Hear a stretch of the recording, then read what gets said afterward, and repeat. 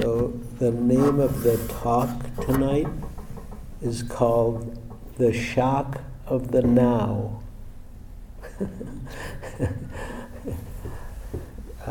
And it came out of Just turn your device.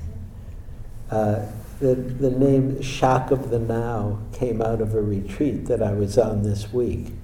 And it wasn't a meditation retreat. It had meditation and reflection, investigation, inquiry, contemplation, and a very beautiful retreat. And actually some friends were on retreat. Somebody who's here, Jennifer, was on retreat. And also Mark Coleman was on the retreat, who teaches here. And Marlena Dekarian was on retreat also, who teaches here at times, and it was a very interesting retreat. And in one of the interactive practices we were doing, somebody was talking about the shock of the now, about what it is to actually get in the moment. And he kept talking about the shock of actually really being here, and not being in our stories or our ideas or our beliefs or our imagination or the past or the future, but actually being in the present moment fully. And he kept saying, yeah, it's like I get shocked into the now. And I appreciated that. I appreciated what he was saying and pointing at. And the retreat was called The Truth of Reality, which that's a good title also for a retreat, The Truth of Reality, whatever that means. And it talked about a lot of different things, and one of the things it talked about is what is true, or what is reality if we relax our ideas, our beliefs, our proliferation about things, but we're just with the actual experience itself. And it's a very simple, powerful pointer at just being here. Like even right now, just feel your body. Almost everything else is an idea, right? Everything else, I like this, I don't like this, I'm having a good time, that's okay, you can have a good time, bad time. But if you stay with the simplicity of just your body and your breathing, it's so simple, it's difficult, right? But it's part of what we're encouraging to come into the now, or to this moment, or to what this teacher was calling, reality, the truth of reality. And part of what he talked about, and this is somebody I've practiced with for 30 years now, Hamid Ali, who's he's good. Hamid's the real thing, and he's a good guy. I like him very much. I actually have just arranged, not just me, but I was the contact because I've been a student of his for a long time.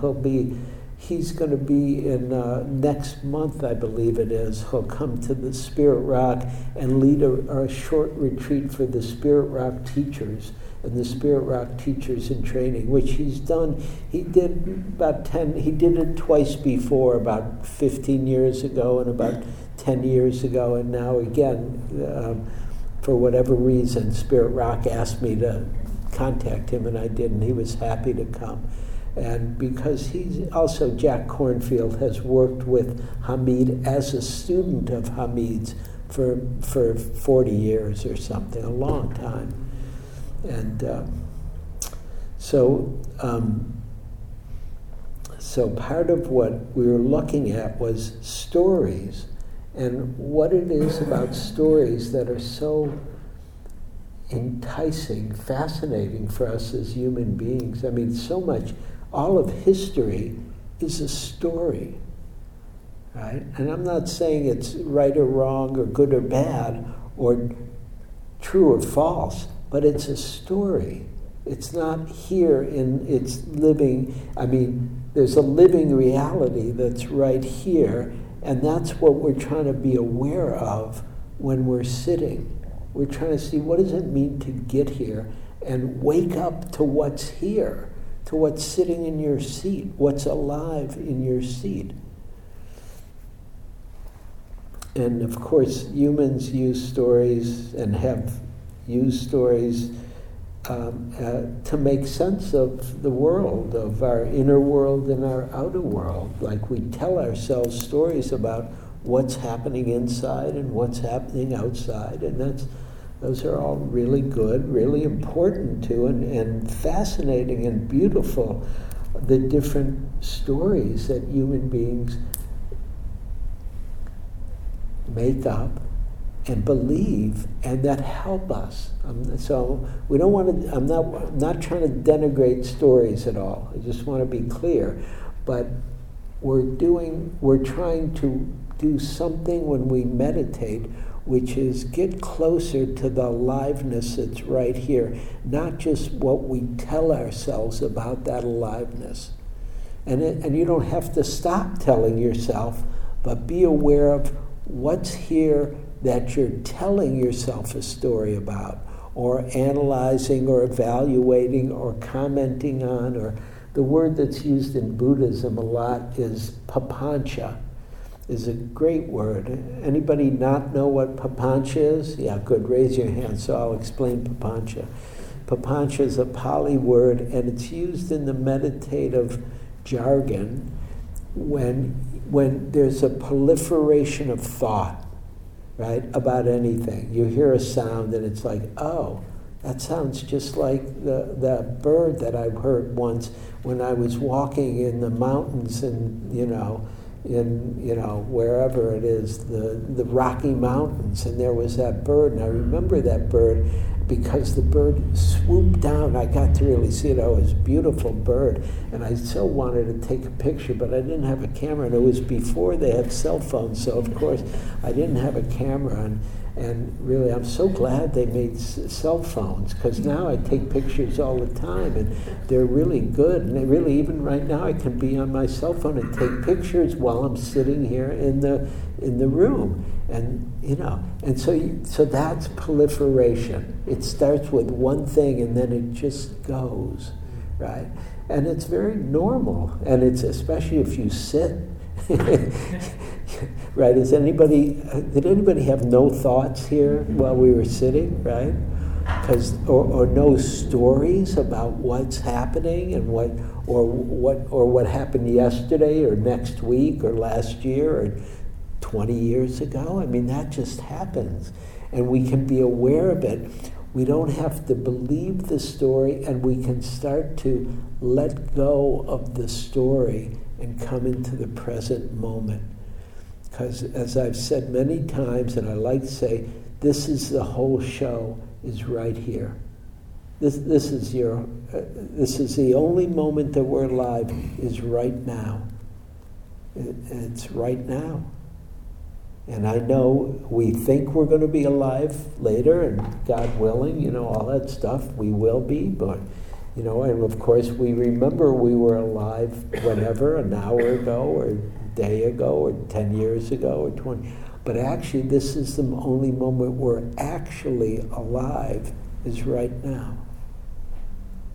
And so there's some power in that aliveness that the Buddha pointed at. And he said, pay attention to what's here and now, to the Dharma, the truth of what's here and now, not just our idea about what's here and now, not just our comments about what's here and now, not just our analysis or memory or imagination about what's here and now, not just our papancha, but the aliveness that's breathing itself, the aliveness that's thinking itself, the aliveness that's feeling itself.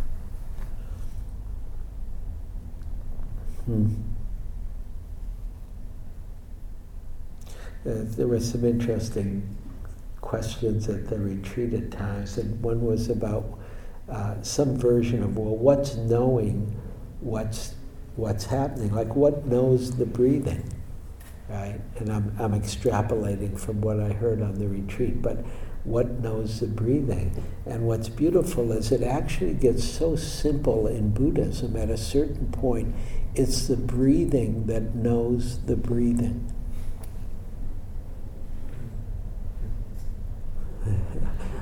I probably shouldn't go there yet, but pardon?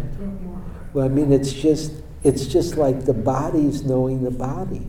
When we feel the body, the breath is knowing the breath.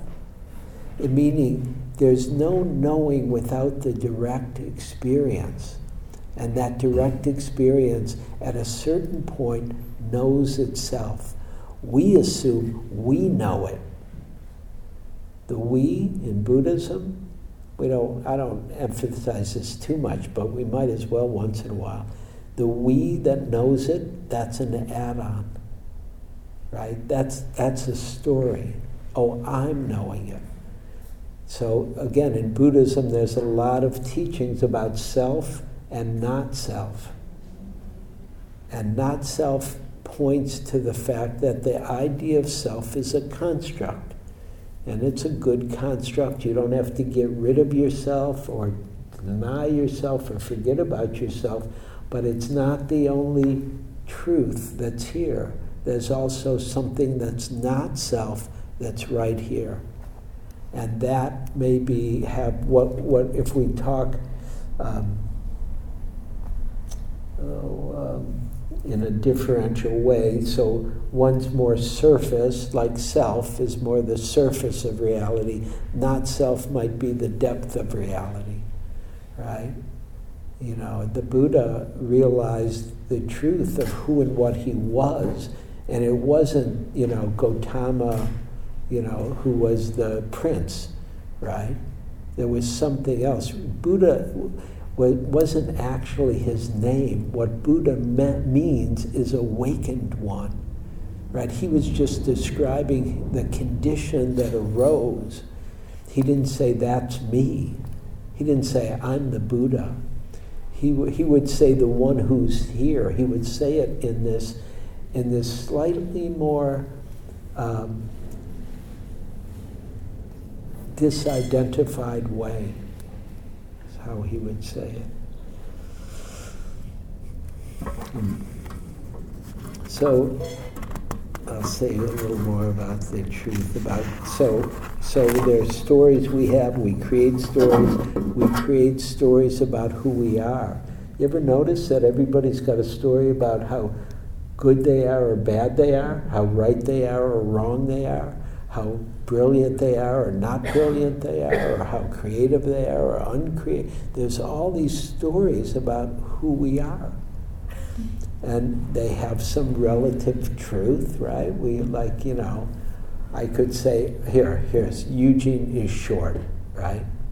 Like, that's true, right? And is Eugene the body? That's a different question, right? It's a question we don't usually ask ourselves. Are we just our body? Or is there something else here that is more essential or more basic or more fundamental about who and what we are, that is not just the body? That we all have bodies, right? They're all here. I see a bunch of bodies, but is that who you are? Right? That's a different question. Who or what are you in essence, not just physically?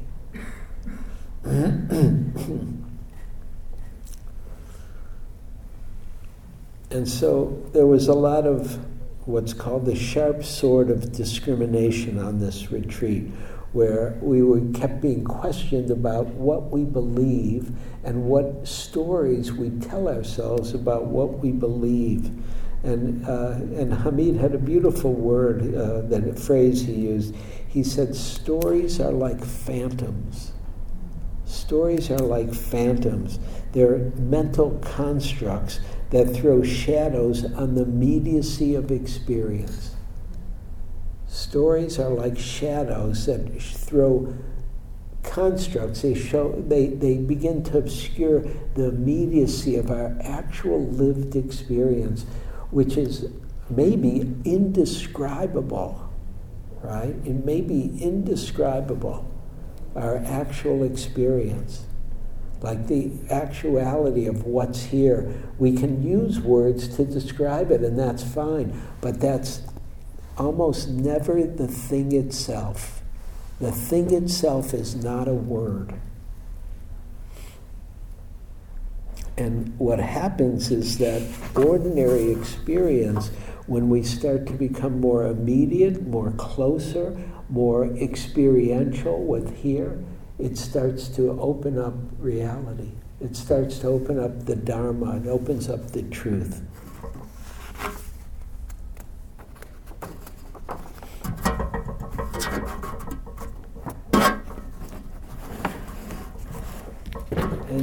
And one of the reasons I believe that we like meditation and we like being present and being awake is it starts to bring us into a direct and instant involvement with what's here now, whatever is here now. Like we want to be here. This is our life. In this moment, right now, this is your life. And each moment, that actually is your life. When you go out of here and you're driving or walking or on the bus, that's your life right there. Or when you get home and you're alone or you're with family or friends, right there, we all want to be there wherever we are because that's our life. And it's alive, it's real, it's not being made up. I mean, whatever ideas, stories we have, whatever good and bad, we all have good and bad, but the aliveness is wherever we are in the moment. And so the quality of bringing ourselves into direct, instant involvement with something gives rise to a certain sense of poignancy and excitement. That it can be poignant, it can be even difficult, but something starts to wake up when we're actually here fully, when we're here. And we're not here just in our ideas about being here, but in the lived experience of breathing and sensing and feeling, and even with thinking and everything else, because that's all part of the lived moment, right? When we don't tell ourselves stories about it, or we don't add extra, or we're very immediate with experience. And so the word that Hamid was using was immediacy. Like that was the theme of the retreat, was immediacy. And of course that's, I loved it. And I also teach a retreat in his tradition. And I mean, I just tell people, oh yeah, come to our meditation retreat. It's all about immediacy, because that's what meditation is about.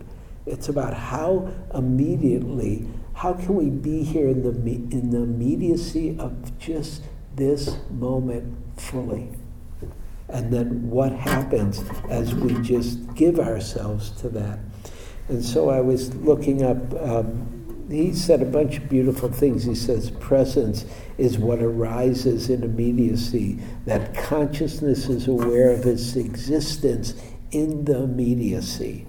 Right? Pure experience of being is clouded by our stories about being, about waking up, about Buddha nature, whatever our stories are, they're not it.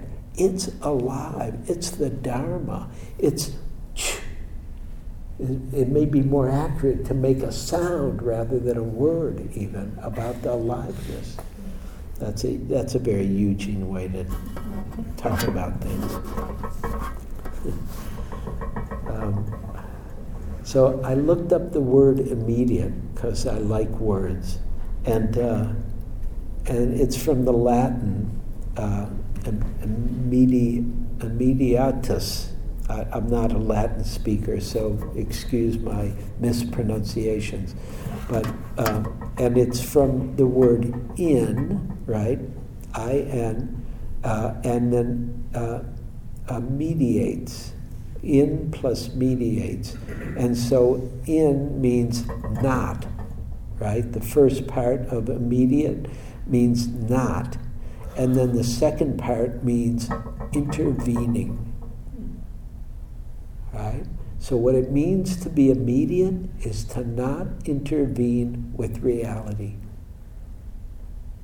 Does that make sense? We're just here with what's here. We're not intervening. We're not adding anything on.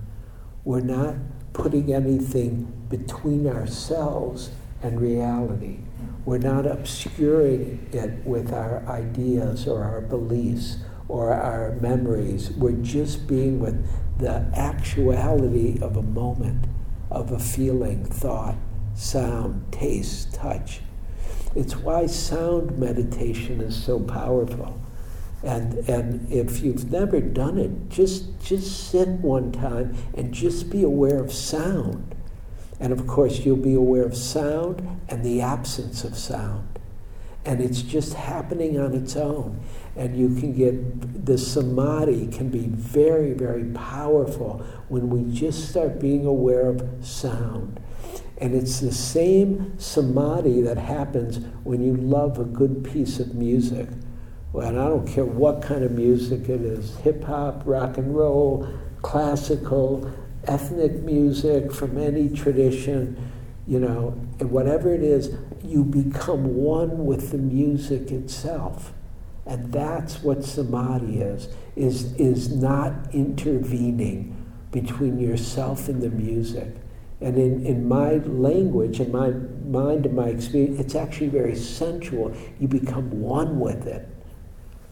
And that's part of what we're doing with mindfulness of the body is that's a very powerful domain for samadhi to arise, is to be one with just this living experience of the body and breathing.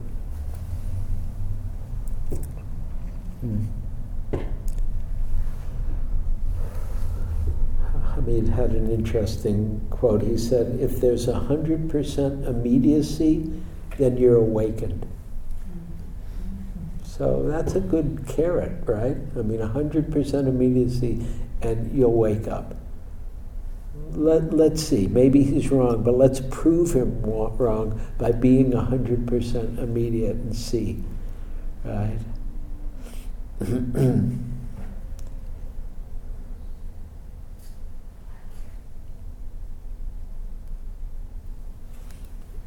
And then as I was listening to him this week, of course I was relating to what I know from Buddhism, so I brought a quote from Wang Po. This is from the Zen tradition.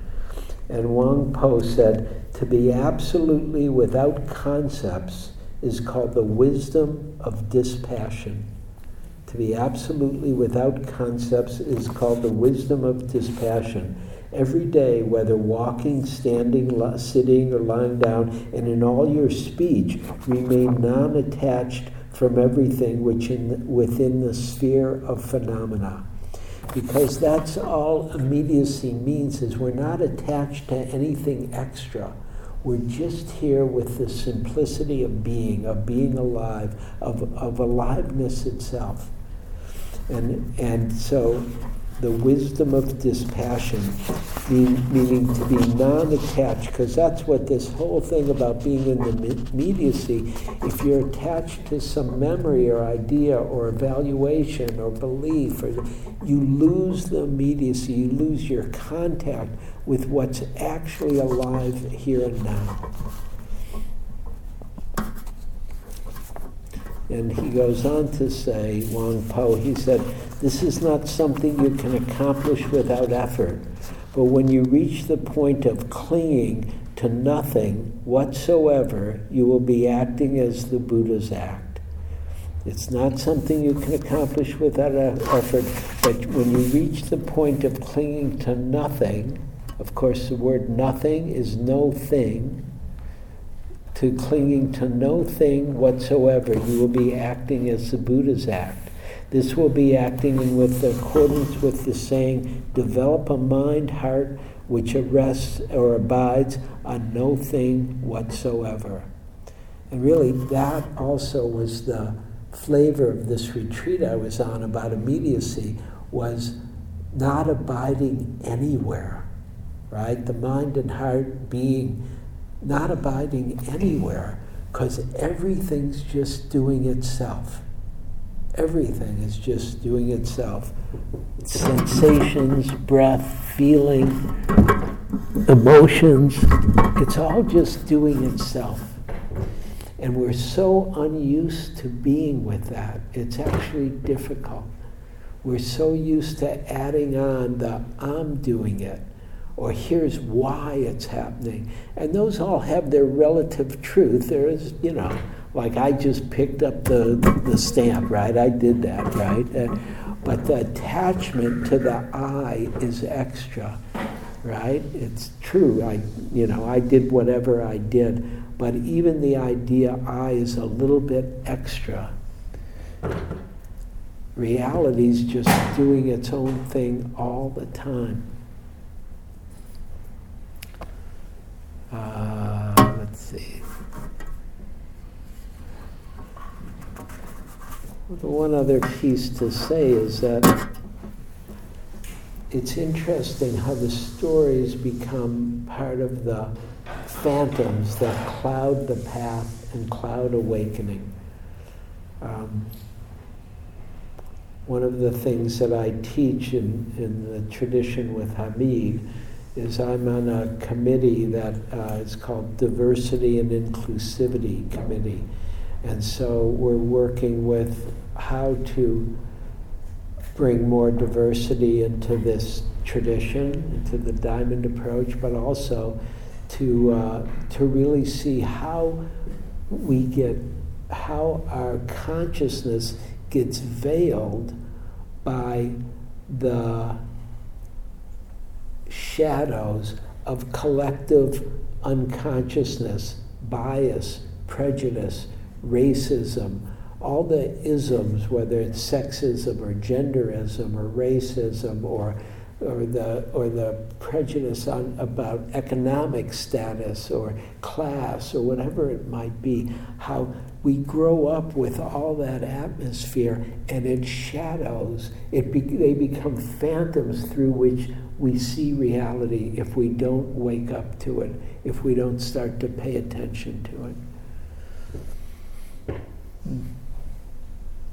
And I think that letting go of all the phantoms, of all the stories, all the beliefs, all the ideas we have about who one another is, starts to bring freedom when we can let go of those phantoms.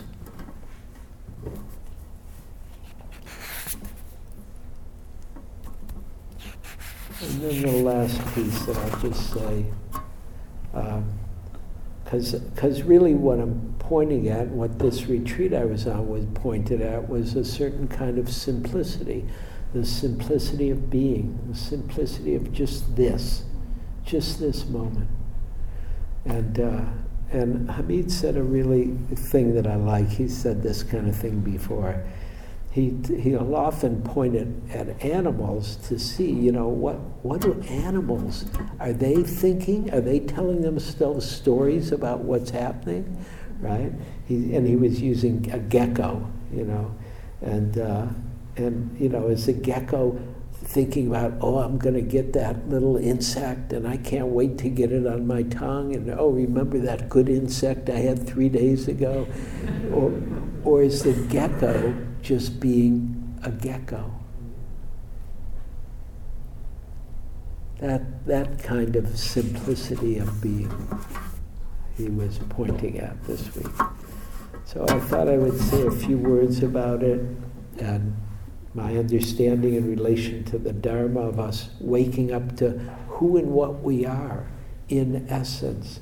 What is it to discover our Buddha nature? What is it that's alive here? And that's why, if you've been here, I've used the word consciousness a lot. What is consciousness? What is it that's aware? And what is it that's aware that it's aware?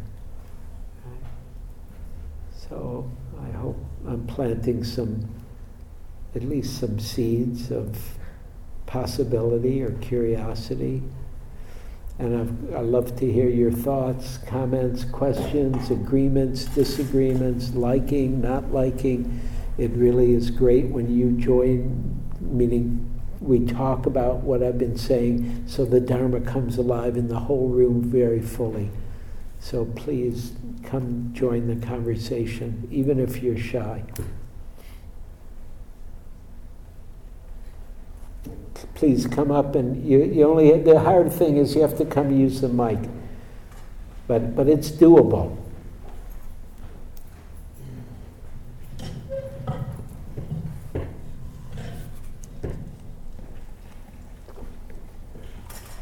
Hello, my name is Charlie. Hi, Charlie. I was just going to ask, you said that you don't focus on not self. I don't focus on it a lot. I was just curious why you decided that and kind of what your thoughts are about it. Sure. The word is anatta, right? Anatta, yeah, anatta. Stay here, maybe we'll talk about it a little. Yeah, anatta, and it's pointed at in the Theravada. It's really, when the Theravada points at emptiness, it's pointing at the emptiness of self. In the Mahayana, it got expanded emptiness. It's the emptiness of all things, like everything is empty. But specifically in the Theravada, which insight meditation comes from, it's pointed at it's the emptiness of self, and mainly it's about the suffering that comes because we identify so much with what's sometimes called the small sense of self or the ego identity. And the ego, as we know, is created, right? It's created by causes and conditions, right? We get born like Andrew, right? That's your name? Charlie. Charlie, sorry. You look like a friend of mine. So Charlie, when you were born, where was Charlie? Well, didn't they give you a name? They did. Right. You weren't Charlie until they gave you a name. So it's, in other words, identity like that is a construct. What's there that's not the construct becomes part of what we're looking at here. Because Charlie's here, I got it, Eugene's here, but also there's something more than Charlie and Eugene right here. And that's what we want to wake up to. Okay, so, and the reason why I don't talk about it so much is this is a drop-in group, right? And so we have people at all levels. It's usually one of the hardest things for people to understand is the teaching of not self. Really, it's a difficult teaching. People take it personally when you say there's no self, or there's not a self, or it's hard to conceptually understand it because it's not a concept. I was here a couple of weeks ago and we kind of toyed with eyes open meditation. And I forget who it was, but they said, what do I do when my eyes are open? How do I really conceive of this? How can I be mindful with my eyes open? And it seemed to make sense for that person. It has for me that you ask yourself, who is looking? Right. Who is doing, right. Seeing? That's actually, I find that's, I don't know, I can understand how it can be a difficult concept, but I find it to be very useful. Great. So that's good for you to know. So if I were you, and I say this for everyone, not everyone should do what Charlie's doing, but Charlie's found something that's open and available to him. If you find something in the Dharma that's open and available, pursue it, right? Like, go to Buddha, Google, and really, because other things will start coming through that, because that portal is open for you. And you want to trust that when that happens. And it's different for different people. Some people it's like the heart or compassion, and that's what's open. Or for some people it's like skillful means, that's what's open. And you really want to pursue whatever Dharma doorway is open for you, whether it's concentration or investigation or whatever it might be. And that one you have access to, in my opinion. So go for it. Thanks. Great, thank you. Yeah, no self, who we are is a mind-body process. Who we are is a mind-body process? I think that's what Joseph Goldstein said. Joseph Goldstein said it? He doesn't know what he's talking about. I'm kidding. That's one way to speak about it. Is it who we are, or is it what's here? That right, but I would be having an interesting conversation with Joseph about just that question. And I love Joseph, he's great. But it's so I wouldn't say, oh, who we are is a mind-body process. I would say what's here is a mind-body process. This thing here. Yeah, it's true. It's mind, body, heart. I would add in heart. Joseph doesn't add in heart. I like to. But really, because that's what's here. But is that who we are? Let's keep seeing who we are. Maybe that's what we are. Maybe we're bigger than that. Or maybe we're less than that. Or maybe we're not even anything. Maybe the I is extra. Okay, good.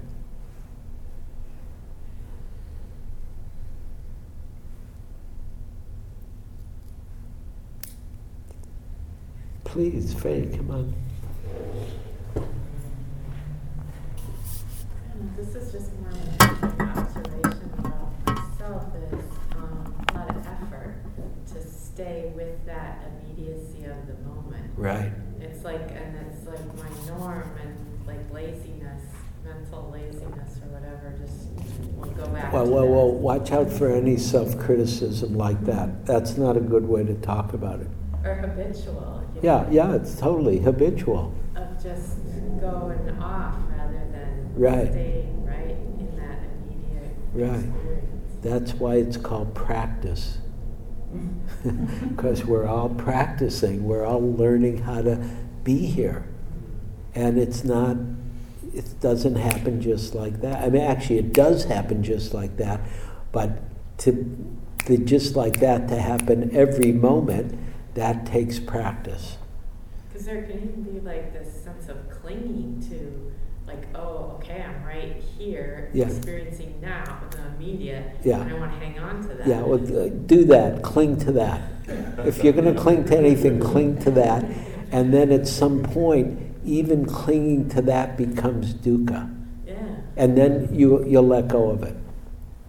But if you really cling to it, because what will happen is, to develop a certain kind of samadhi in Buddhism, like to stay with the breath, takes a lot of effort. You want to cling to the breath and see, but at a certain point, everything goes, and you're not clinging anymore. You're just one with the breath, and it's like, oh, this is good, and that's but it takes some right effort. And so the Buddha talked about right effort. It's not just you don't do anything. You make your effort. But it's not clinging to greed, hatred, and delusion. And that's what we want to not cling to. Okay? Yeah, great. Good. It's an important distinction.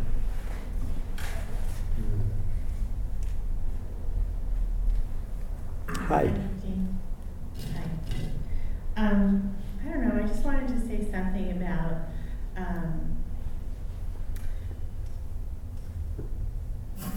what stories do for us. Uh-huh. What do they do for you? I mean, I think I use stories to help create things in my life. Stories of like what it would be like, or how this is meaningful, or how this means something,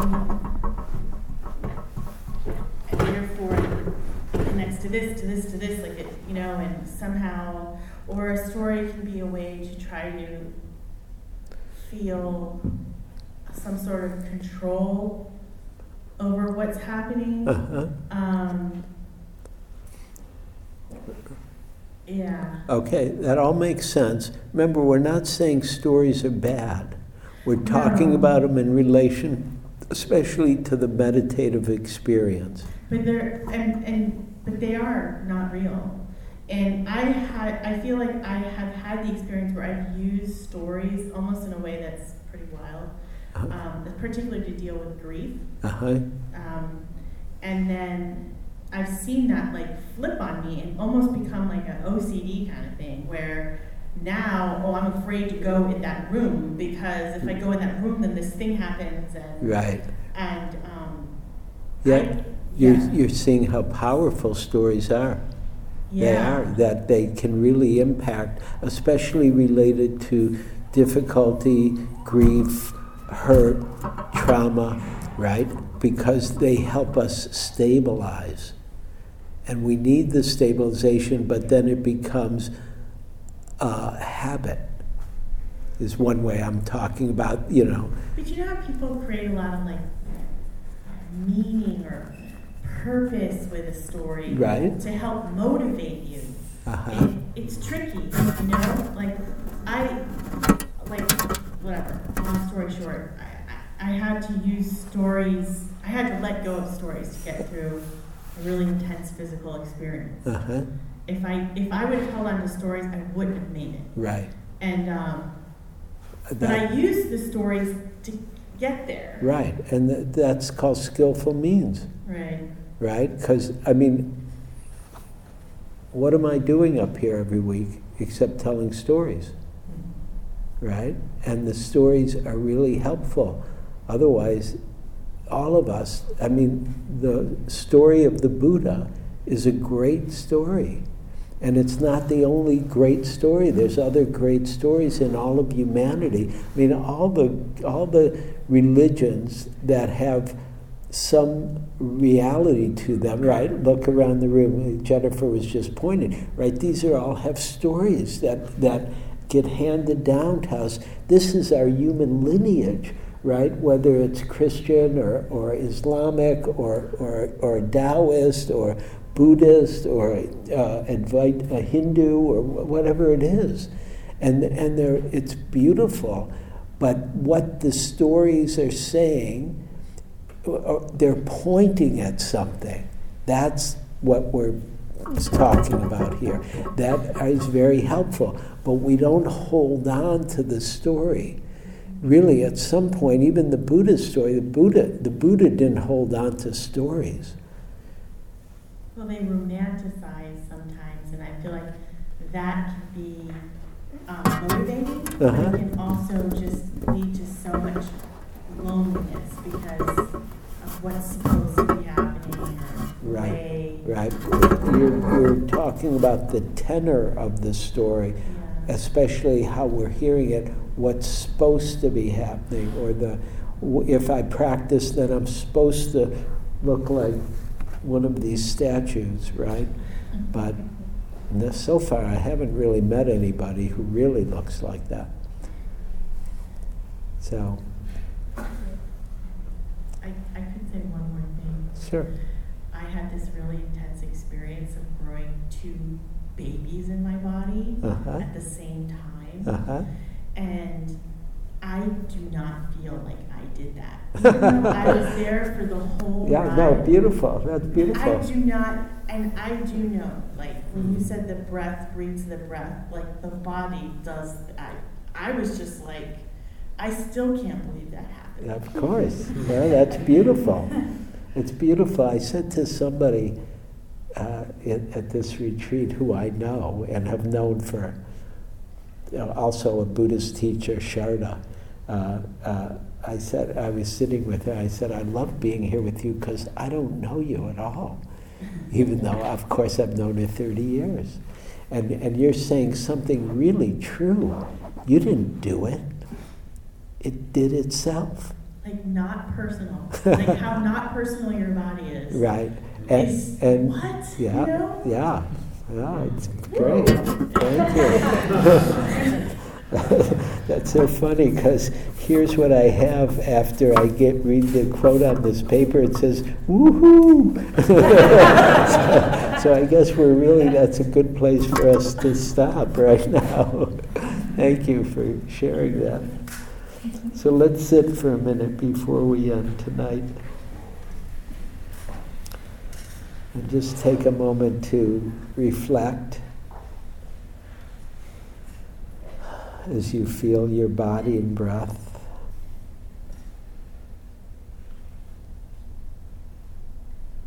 Or your feelings or your thoughts or the sounds.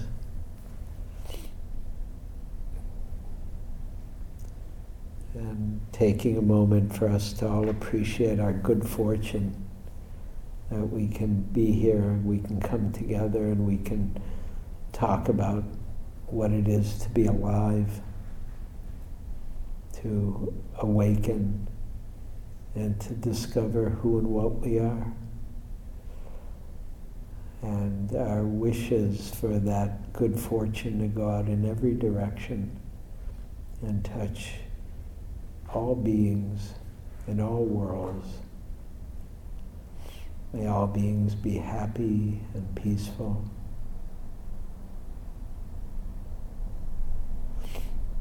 May all beings be free from suffering. May all beings be free from any kind of misunderstanding, confusion, any kind of phantom that obscures their understanding of their precious nature, of their Buddha nature, of the nature of awakening.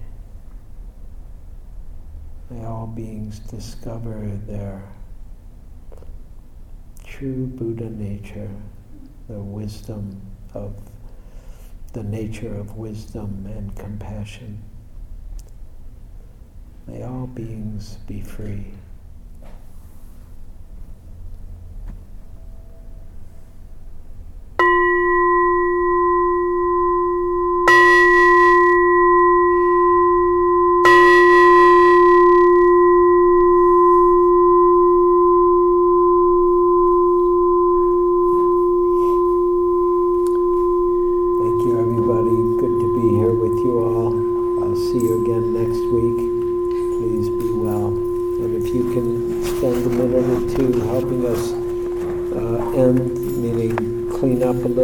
Patrick will direct you.